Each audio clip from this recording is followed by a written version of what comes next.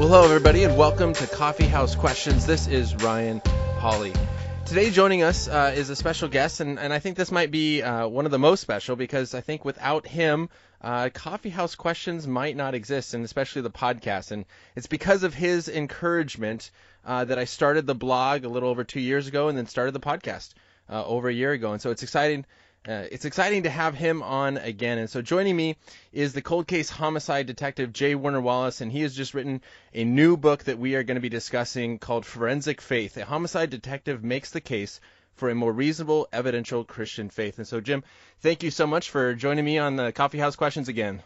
Oh, I'm glad to be here. Yeah, it's funny we talked about how those of us who are interested in making the case, and that should be all of us, right, who are interested in making the case, but some of us really want to have to even take another step. And that's what you've done, Ryan, with the podcast and with your blog. And I know it's fun. We did that class together at Biola, and that's where I first kind of challenged the students I had in class to take this additional step, especially since you guys are all studying apologetics and you've got so much information running around in your head. It's time to share that. And of all the people that I challenged to do that, I can say without a doubt that you're the one who probably leaned in the heaviest and have now produced, I think, some great content. And you're reaching an entire audience that I'm not going to reach. That's why we need everyone who's interested to get in the game. Well, thank you. I appreciate that. You know, I remember that conversation and you kind of challenging us and me saying, like, do you really think I could do that? And you're like, oh, it's so easy. Just start one. Just start a podcast. It's easy. You can do it. And just, okay, all right, let's go for this and let's see what happens.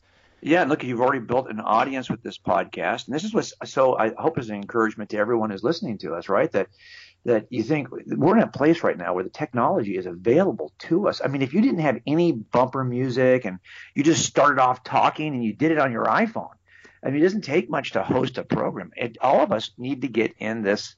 We're in an information age, and you can tell everything is changing. The way we consume media is changing. The way we track the news is changing. I mean, who would have thought? You know, I always grew up as a kid. There were like 3 major network outlets for news, and that was it. Yeah. And now a lot of the news we get is coming to us. Of course, we have to vet it properly. We have to. That's the problem with the information age, is that all that kind of authority is kind of diluted because you're not quite sure who is telling you the truth and who can be trusted. But that was really probably always the case. We just had a tendency to trust the outlets. Well, look, I think all of us are now, as Christians, have a voice not only in our own families and in our own communities and in our own churches, but you may have an international voice if you choose to start talking about these things on the internet. And I think that you're a great example, great model. I mean, both of us are. Look, we aren't professional broadcasters. You and I don't possess a special degree that allows me to. But, you know, I do have a GoPro and it's got a microphone, and I can do some research and start talking. And if people start following you on the podcast and start listening, well, then before you know it, you've developed an audience. So I just want to encourage all the people who are listening, too, who might be thinking, well, yeah, I'm a consumer. I listen to a lot of podcasts. I listen to Ryan's podcast, maybe even listen to mine. But you're not yet a content producer. It's time at some point for all of us, you know, to stop being the baby Christians and be the consumer of information, but to start being the teachers who are mentoring others. And that's really, Ryan, what you're doing here on the podcast. That's good. Thank you. You know, and I think I mentioned it before, and I think it was towards the end of 2016 when I kind of looked at the stats of the year and recognizing, you know, I spent 4 years as a missionary in the Dominican Republic, and the importance of having, you know, people in the country ministering and sharing the gospel and helping the people and how important that is. But then also looking at, you know, the money and the time that I spent to do that.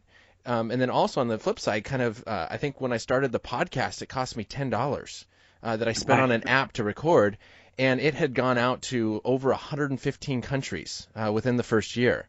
And so just, you know, kind of seeing that reach that you're talking about of how we're able to make an impact in so many different countries with the internet and the information age that we have today, that was impossible, you know, 50 years ago.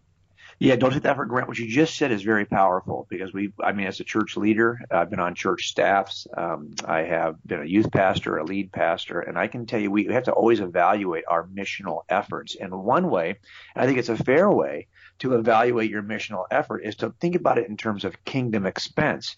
All these things we do have great benefits, but they also have some kingdom expense. In other words, money raised by members of the kingdom here, the Christians in the church, who are applying that money, trying to do God's work. And of course, there are many ways to do this. I'm not suggesting this is the only way. What I mean is we might spend that money on food programs for the poor, on housing, clothing. That's fine. But I'm talking about our evangelistic efforts. We spend money on that as a group. And it turns out that one of the most effective ways you can share the message of Christianity in terms of dollar per impact is probably what we're doing right now. And that's why I say, and like you said, it doesn't take any – it's an interest. We have an intense interest. And that's really all we had to start with. And that was enough, it turns out, to get us started and actually have the kind of huge – now you've got 100 – at the end of this year, you'll have, added another 30% to that. And I used to say when I first started podcasting, I had a podcast called the Please Convince Me podcast, and I would always say it's the fastest growing apologetics podcast in the country. Well, that was because in the first year you went from one listener, to if you go from one listener to two, you got 100% growth, right? So of course, every one of us in the first year that we're doing our apologetics podcast has the fastest growing apologetics podcast. Yeah. That's so interesting that is the case. Once you start talking about these issues, and if you're listening to us right now as a content consumer, once you start becoming a content producer, trust me, the audience will follow. Yeah. And there are people who are interested in these conversations. And by the way, you might think, well, yeah, but you're a high school teacher and you deal with youth, or you're a cold case detective, so you have this unique angle. Well, yeah, really? Whatever angle you have, it's not so much the professional starting point for those of us who are doing this. It's really kind of your heart, your experience, your life experience, the number of kids you have or don't have, the number of years that you were single or were married, or you're not single or you're not married. Believe it or not, every single position and status of life can be used by God in communicating the gospel. So I just want to encourage people who are listening, hey, if we can do it, and we honestly, you and I, Ryan, we're just using our home computers to produce this content. Anybody can do it. So it's time to get out there and start. Yeah, it's easy. Absolutely. Well, and I think that whole conversation really ties into this newest book that you came out with. And so I'd love to kind of jump in and kind of continue this discussion and kind of point people back to your book, Forensic Faith. Again, a homicide detective makes the case for a more reasonable evidential Christian faith. And this came out back in May. Is that correct? Yeah. June? So we're kind of, we've held on to this book for almost a year. Because when I first started writing books, I knew I wanted to write a trilogy, a case for Christianity, which is cold case Christianity, the case for God's existence, which is God's crime scene. And again, I'm taking a very specific, unusual detective's angle in on both of those. And so I was trying to produce an approach that people would recognize from all the years they've been watching TV and watching these crime shows, and also would be a way that they could recommunicate to their friends without having to be highly philosophical or use the historical method. I wanted to kind of use the techniques that we use at crime scenes and the techniques that we use when interviewing suspects to kind of make the case for those two issues. Now, I knew as I started to speak around the country, though, that a lot of churches you get there and people would say things like, wow, I had no idea that you could even do any of this, that you could even look at Christianity this way. They had never had anyone make the case for them for Christianity, and they had really no idea why the ability to make the case would be important in the first place. And sadly, a lot of the churches that I would speak at, it seemed like the lead pastor really wasn't even interested in apologetics. And so I had to make a case for making the case. And that's what Forensic Faith tries to do. It makes the case for why we ought to be making the case and take a different approach, a more evidential, reasonable approach to our Christian faith. That's good. When I was just staffing at Summit Ministries, and you're also on faculty with Summit, and so it's great seeing you there. But I constantly had students asking me, okay, here's 3 books by J. Warner Wallace. How are they different? Which one should I get? So it's I think it's good to kind of point out that, these 3 books really tie in together in this kind of trilogy, in the sense of, 1, making a case for the Gospels, 1, making a case for God's existence, and then why we need to make the case. Yeah, and the idea here was to give you a pretty robust approach, because we in the other books, we talked about some of the techniques we use in working investigations, the chain of custody, how we look at certain crime scenes, how we separate artifacts from evidence, how we have a template for evaluating eyewitnesses. These are the things that we do every day. And I think for the most part, those are helpful tools when you're examining the Gospels and examining the evidence for God's existence. But I wanted to summarize, to give it more robust treatment of how to be a good, well, how can we live on a daily basis that would help us to be in the world, but not of the world. So in other words, this is a book that's really very practical about how to put this head knowledge into practice, because the first two books have a lot of data. Here's the data for the gospel reliability. Here's the data for God's existence. Now you've got that stuff. Now, how do you take this back to the church? How do you take it back to your friends who aren't Christians? And how do you engage them with this material and make the case? So a lot of this book is about how do you investigate truth claims in general, and then apply that to the Bible, and then how do you communicate? For example, how do prosecutors communicate a case in a winsome way to a jury? Sometimes these cases we have to communicate are so difficult and are so circumstantial in their nature that it really requires a kind of a gift set that I've worked out. I honestly think I've worked with the best criminal prosecutor in the nation for the last 15 years, and just watching and working with him and planning with him on how to communicate these cases has taught me a number of things. That's what I wanted to kind of communicate in this book, to get people really to accept their duty, to learn how to train, to learn how to become good investigators, and finally to learn how to communicate the truth claims of Christianity. That's great. Yeah. So your book is broken up into those 4 sections, like you said. First, embracing your calling as a Christian casemaker. Then preparing yourself to protect and serve as a first responder. Part 3 is examining the claims of Christianity like a good detective. And then part 4 is share what you believe like a good prosecutor. So when you kind of go around the country speaking, you do a lot of speaking events all over the country. Do you find that people are embracing their calling to be a Christian casemaker? No, my gosh, no. Sadly,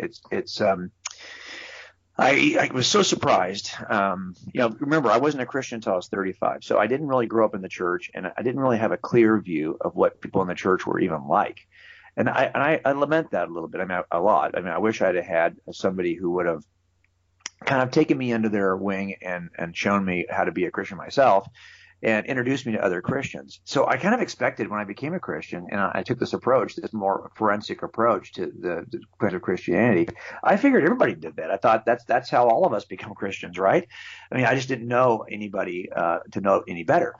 So when I started traveling, I met Christians in churches all over the country, not just Bible Belt churches, not just the churches in the South or the Southwest, but I'm talking about everywhere in the country, from the Northeast across to the Northwest.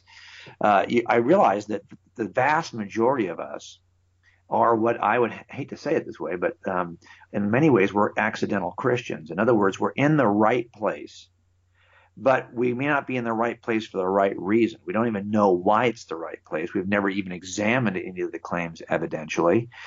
We've either been raised in the faith, which is the largest group of people I ask when I ask them, why are you a Christian? That is the number one answer I get. I was raised in the faith. And if I asked them, hey, can you give me any good reasons to trust the reliability of Scripture? You would be amazed at the inability of most of us. Maybe you wouldn't, but because you've known people who are in this category.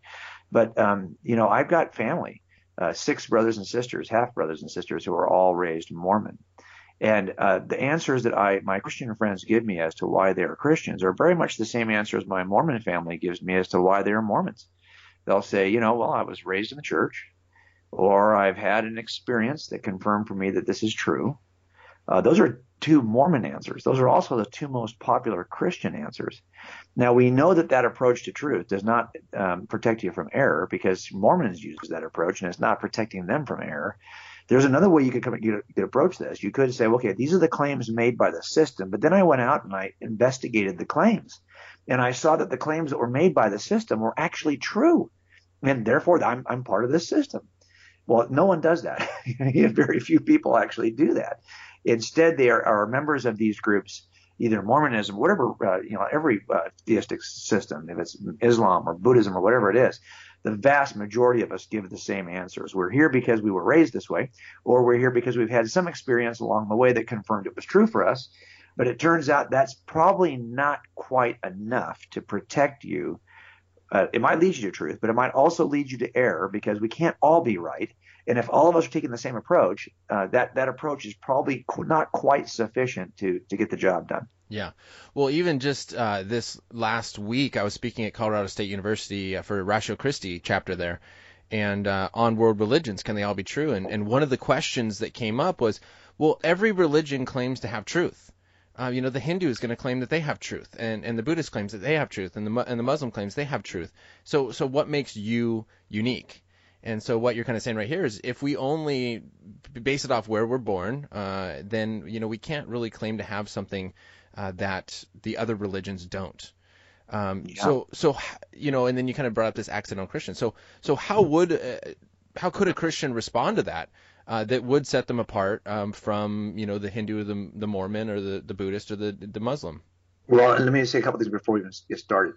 Just the fact that people right now who are listening to this podcast recognize that you've been speaking at RC chapters, right, like the one in Colorado, and that is so powerful, because Ratio Christi is probably one of the finest upcoming organizations at the college level that are trying to do really good work with college students. It's kind of like imagine a campus crusade for Christ effort, but it's focused primarily not on worship or on discipleship or on small groups. It's focused on answering the tough questions through Christian apologetics.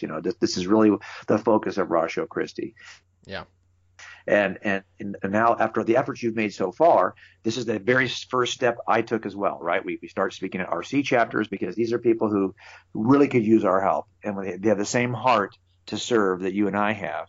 So I'm really great. And by the way, if you're interested in helping organizations like that, then you'll get these kinds of great questions that you just posed. I mean, this is a great question. I'm sure at some point you'll be answering this on your blog as well, but I think this is absolutely. So here's how I answer it, and I try to answer it as I was talking to you before we started this podcast. We both try to stay in our lane, right? What are the gifts that God has given us uniquely that we can hopefully then turn toward the kingdom? And so I always look at it in terms of my experience as a detective and in all the trials. I think I've been in as many high profile trials as anybody in the country, and I can tell you that when you make a claim in front of a jury as a prosecutor, your claims are that this defendant sitting at this table to my right, this guy is guilty for these 50 reasons, okay? The defense is going to get up and say, well, no, I'm going to make a case that they are misreading the evidence in some way. In other words, he'll make an entirely different set of claims, almost always about the exact same pieces of evidence. I've had very few defense attorneys who will introduce much more than we've already introduced. And we know through discovery process what each side is going to introduce. It's not as though they have an entirely new body of evidence. They don't. They're just going to say, we've misinterpreted the evidence that's been in play so far. So we're both looking at the same pieces of evidence and arguing to the jury that you ought to interpret that evidence one of two ways. Well, this is kind of how the world looks at everything, right? In the end, how does the jury make a decision? If now they got two different people who are making two alternative claims that oppose each other, while describing the exact same pieces of evidence. Well, of course, what they're going to be encouraged to do is to look and say, well, okay, I guess you're getting two claims here, but only one of these claims does the best job of really explaining the evidence as it is. You're to go back in the jury room and say, look, you've got a claim, but the claim itself is not a piece of evidence. The argument of the defense attorney or the prosecutor is not evidence. You have the evidence that's been submitted to you. Now you have to put your minds to work to make sure that your explanation for the evidence is the most reasonable. You got to get to that point where you're beyond a reasonable doubt. Now, that's what we have to do with every claim, whether it's about a defendant at the end of my table or about the nature of God. Yeah, sure, of course there are going to be alternative claims about God. So, of course, this does not make every claim correct. And in fact, these claims contradict one another, so they couldn't all be correct. Now, the duty of each evaluator, of each juror, is to say, okay, I see the alternative claims, but one of these claims actually best explains the evidence at hand. Let's see which one claim does.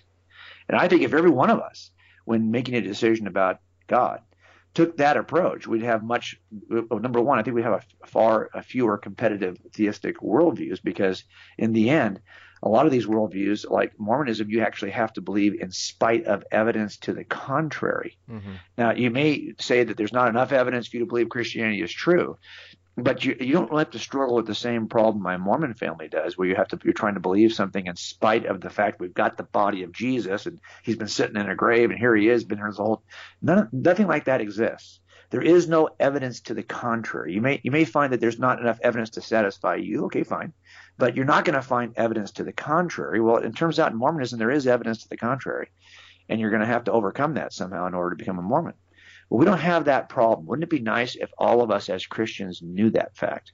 And that's where I think we have to make a shift in our thinking. We have to be so well prepared and so well familiar with the evidence that, number one, we're going to be protected from error.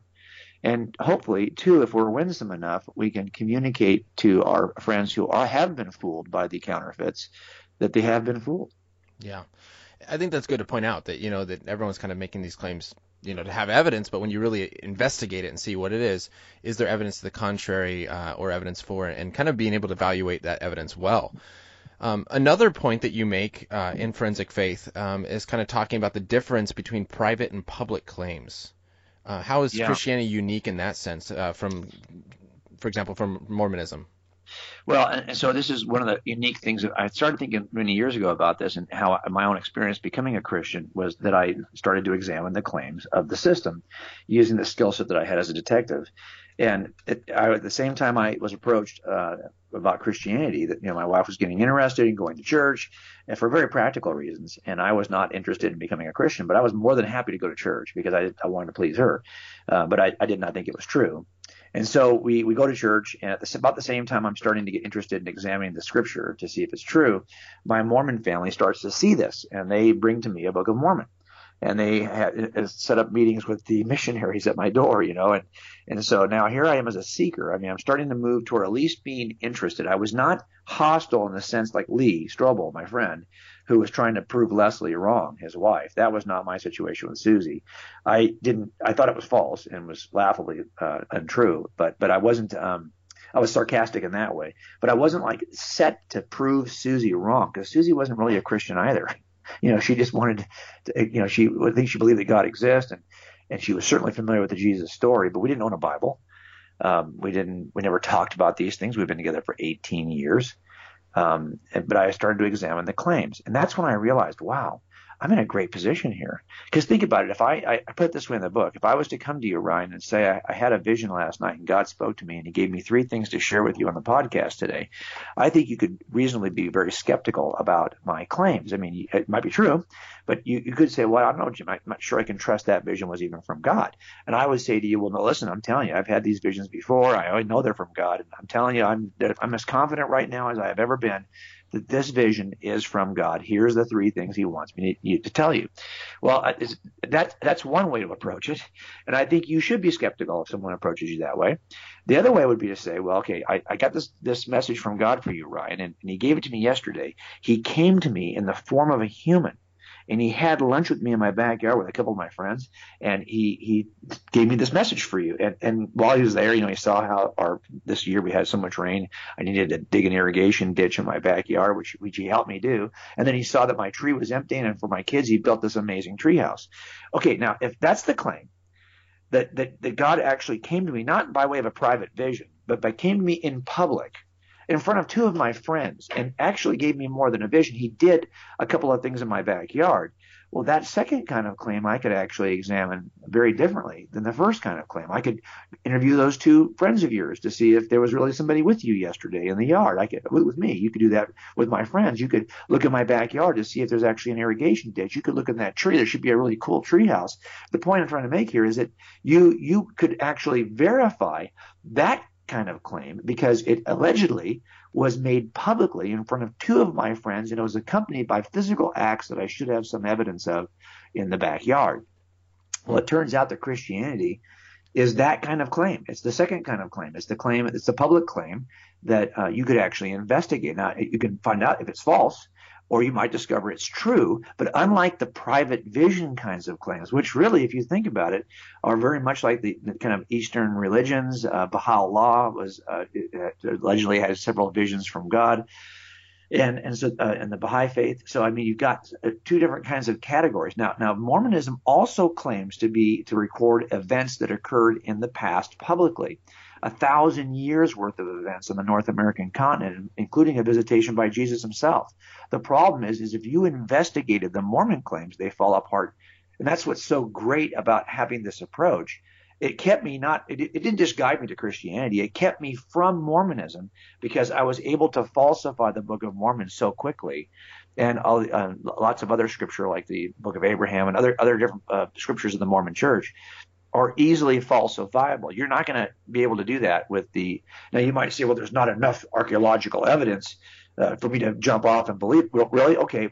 There's hundreds and thousands of archaeological sites and artifacts that coincide with the Christian story. There are none, not a single one for the Mormon story. In all the years we've been digging in the dirt on this continent, we've never found a single foundation, a single name from the Book of Mormon, a single city mentioned in the Book of Mormon, a single artifact, coin, sword, shield, an animal that was described. I mean, they describe horses and elephants on the continent. We have no evidence that any of that ever existed in the time frame in which they said it did. Look, you got problems trying to verify those kinds of public claims, but you don't have that problem with Christianity. So I think in the end, what makes Christianity unique is its public nature, and that ought to make us take a unique approach in how we defend it. Yeah. Well, even last summer, I went to Salt Lake City, Utah, and toured the brand new, I think it was just newly opened museum, the Mormon Museum there, and went through the entire museum. And at the very end, noticed that all of the artifacts started in the early 1800s with the life of Joseph Smith. And so at the end of the tour, I went up to the information booth, and the two, volunteers were sitting there and at the information counter. And I asked the first one, I said, "Hey, I have a question. Where are all of the Nephite and Lamanite artifacts?" And he responded, he goes, "Wow, that's a really good question." And the lady next to him turned to him and said, "Well, what did he ask?" And he said, "He wants to know where we have all the Lamanite and Nephite artifacts." And she goes, "Well, we don't have them here." And I said, "Well, where are they?" And she goes, "Well, we actually don't have them anywhere. We've never found them." And I said, "Okay, well, thank you very much." And I kind of walked away. But, there's another story, kind of what you're saying of that the Book of Mormon makes these claims that we have had no evidence of finding any of these things. And here at the Museum for Mormons, they even admitted that. Yeah, I think it's incredibly tragic in some ways because it used to be, to me, it was like, you think, oh, you're having an aha moment here. See, there you go. You got no evidence. But my heart is broken now for a people group, and my family included, that would not, number one, would have no problem with that, or would discover it and have a problem with it and realize they've spent so much of their life in a system that's not true. And, the vast number of ex-Mormons don't become Christians. They become atheists. They feel like, hey, you can fool me once, but you're not going to fool me twice. Yeah. And they just stay out of the system altogether. And that's just heartbreaking to me. That is. But you're right about this public nature of the system is such that the only thing that's true about Mormonism starts with Joseph in his life. No, Joseph Smith really did live, and that's why we can form a museum with the archaeological or with the historical artifacts from Joseph, because he actually did live. The problem is none of the story of the Book of Mormon is true, and that's why the artifacts stop or actually begin with Joseph and don't predate Joseph. I mean, he is a true character in history, but nothing about what he wrote is true, and that's the problem. Is that in the end? Now, you might say, well, Jim, that's fine, but I don't think there's enough or enough of this or enough of that. That's a whole other issue. And that's why it's so important for us to teach the rules of evidence to our hearers. It's not enough just to give you the data. If you don't understand how we assemble cases evidentially, that's the one thing I hope to bring to the Christian community, because, most of us try to make a case, but we've never had to make a case in front of a jury to see how you really make a case. And then once you've done that a few times, then you're in a position where you can say, well, look, you're heading for your standard of proof right now is messed up to begin with, because the standard of proof is not beyond a possible doubt.